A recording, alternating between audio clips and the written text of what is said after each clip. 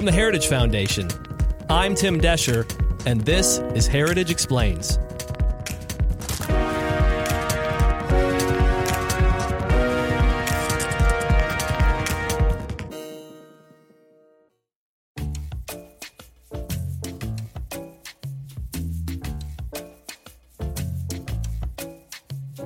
It's one of his favorite topics to talk about on the stump, at press conferences, and in the Oval Office. You may have seen this hilarious compilation on HuffPo. China. I have to have my China. China, because China.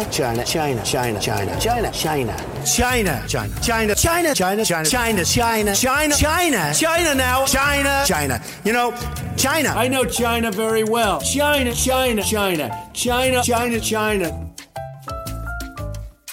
Now that's just 20 seconds of it. The entire video goes for over 3 minutes. China was one of the main issues that brought President Trump into politics, and it has continued to dominate much of his international dealings. Since he took office in 2017, President Trump has led the U.S. into an all-out trade war with China. He's imposed additional tariffs on them, and in response, they've imposed additional tariffs on us. The president would say these tariffs are necessary because it's the only thing that will bring China to the negotiating table to make a better deal. So late last month, the world held its breath at the G20 summit as President Trump met with the leader of China, President Xi Jinping, to talk about making a trade deal. While no deal was reached, the president was optimistic. We will be continuing to negotiate, and I promise that for at least the time being, we're not going to be lifting tariffs on China. Given the complexity of this issue, a lot of questions still remain. Will the tariffs ever be lifted? What does it mean for average Americans? What does Trump mean when he says he wants a deal with China, and what would that look like? Or how about, what would happen if we didn't reach a deal with China and President Trump wasn't reelected? Riley Walters is a research fellow in the Asian Studies Center here at the Heritage Foundation. This week, he explains. Riley, thank you so much for joining us on Explains. It's your first time here, so we'll be nice to you. Hey. Well, we've been hearing a lot about China since President Trump came down the escalator at Trump Tower and announced he was going to run for president. And we haven't really focused much specifically on China here on the podcast. So I wanted to kind of start from the beginning with this whole trade war. Many would say that Trump started the trade war because he said we're going to go after China for doing a bunch of stuff to us, saying things like manipulating currency or stealing our intellectual property. That justifies him threatening and then actually slapping tariffs on them. And so a lot of people would say, well, he's justified in that. What say you in terms of being justified in putting tariffs on, and where did this trade war start and where should it end? The complaints that he has are real. The question is, I think, at the end of the day, do the means justify the ends, right? And so what I particularly have a problem with is the way that the administration has been approaching China when it comes to engaging on them on economic issues. And so right now, the administration's approach is to apply tariffs on the goods that Americans buy from China. And so what this means and what we've seen is over the last year, Americans who roughly $250 billion worth of goods that Americans buy from China have increased with a tariff. This is a tax on imports to the rate of an additional 25%. So whatever rate that they already had on them has seen an additional 25% increase. What kind of goods are being slapped with tariffs right now?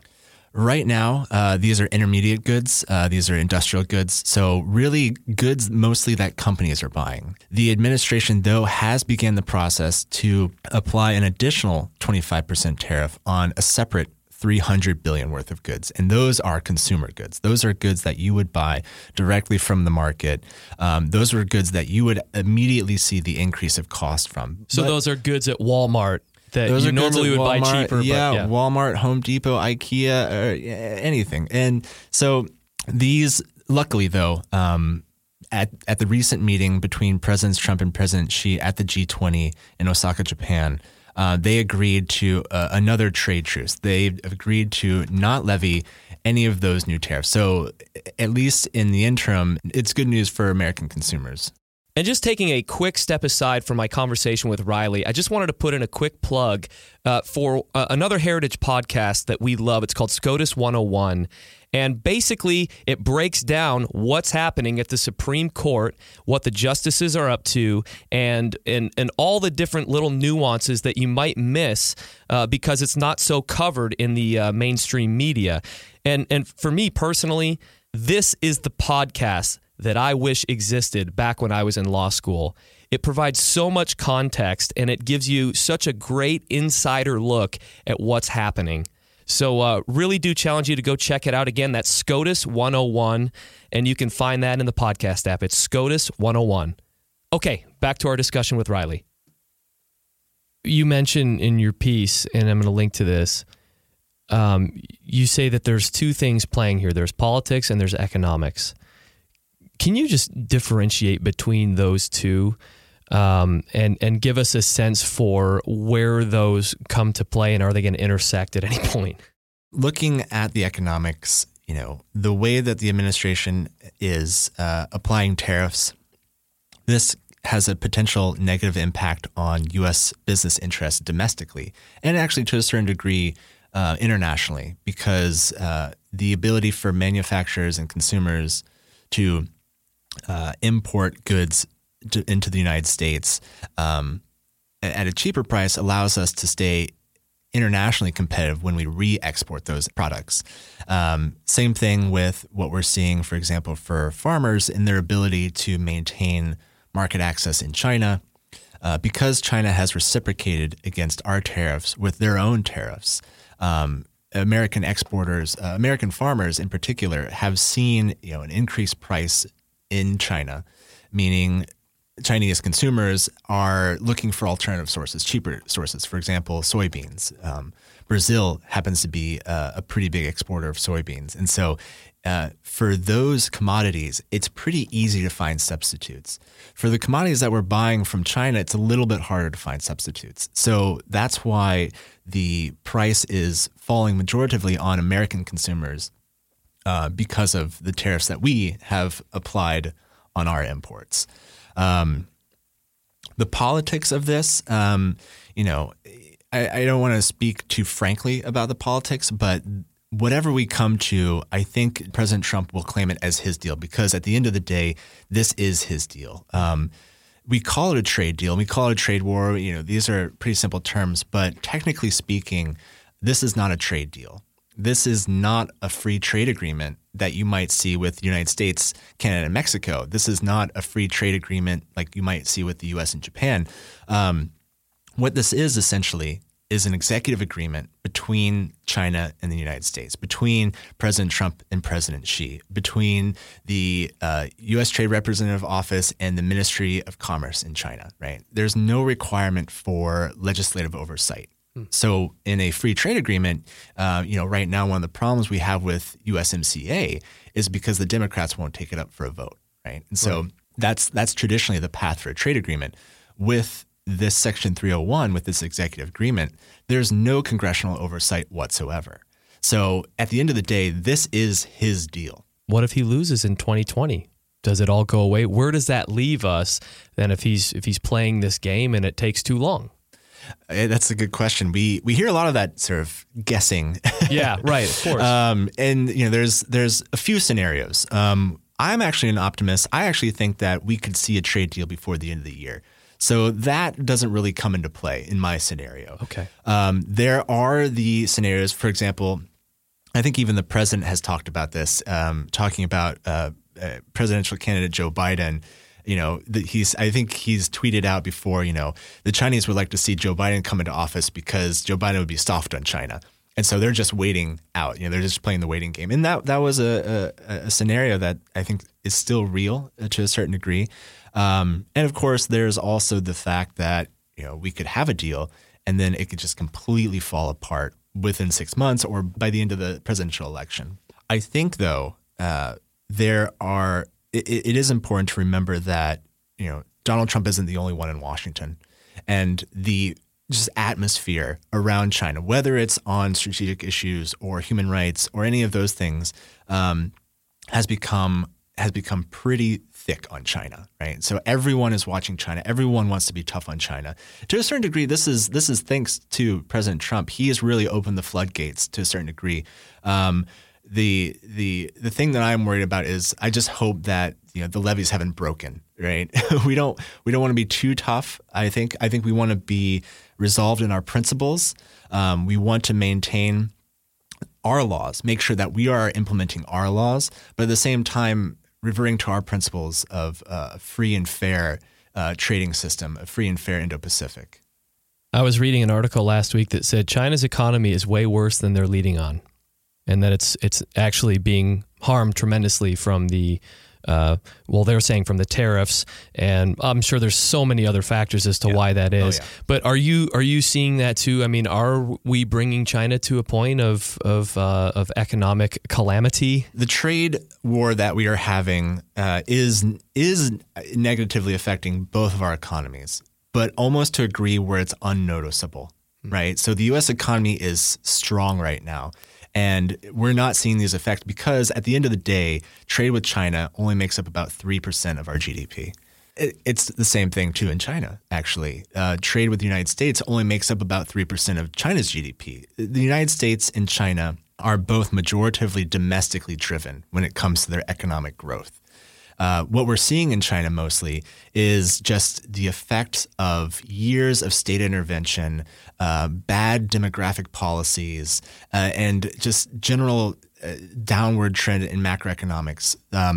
So when it comes to just kind of give you an overview of China's economy, they're approaching what's called the middle income trap, which is once countries reach a certain level of income, they tend to stagnate.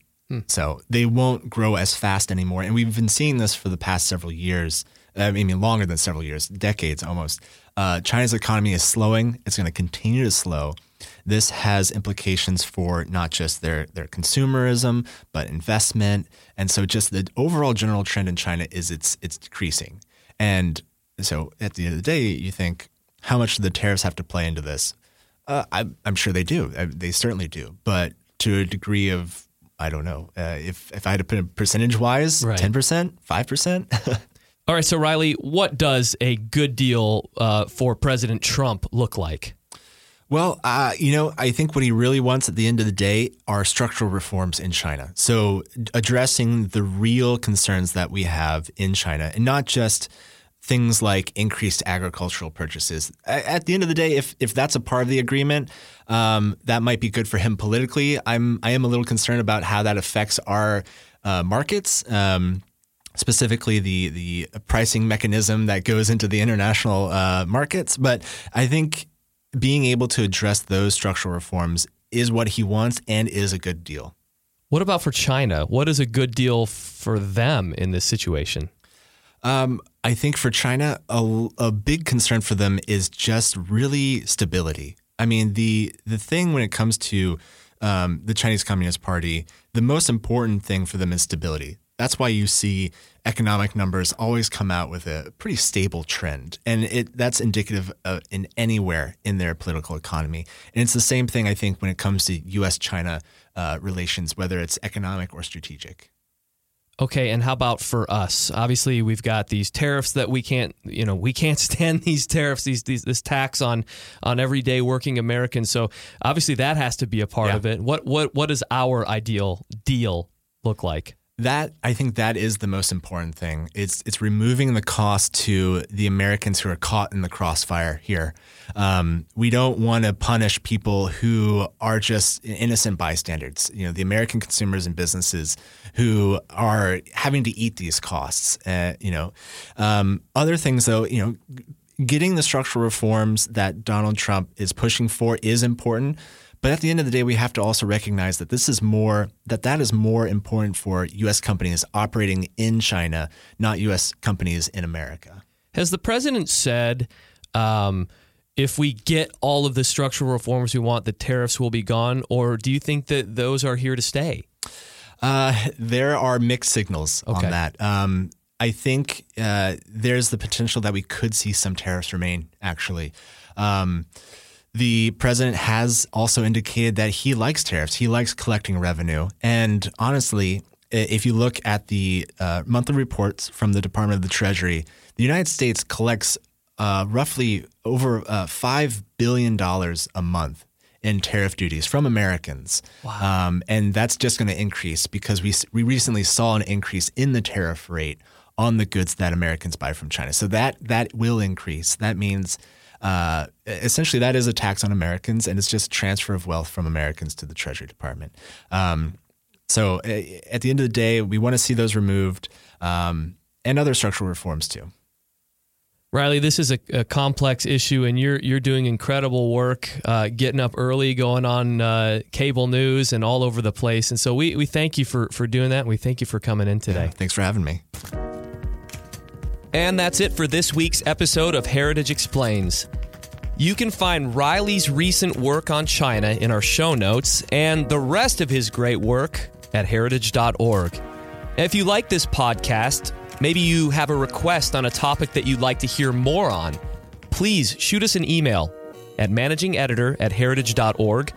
That's managingeditor@heritage.org. We love hearing from you, and we do take your suggestions. We'll see you again next week with another explainer. Heritage Explains is produced by Michelle Cordero and Tim Desher, with editing by Thalia Rampersad.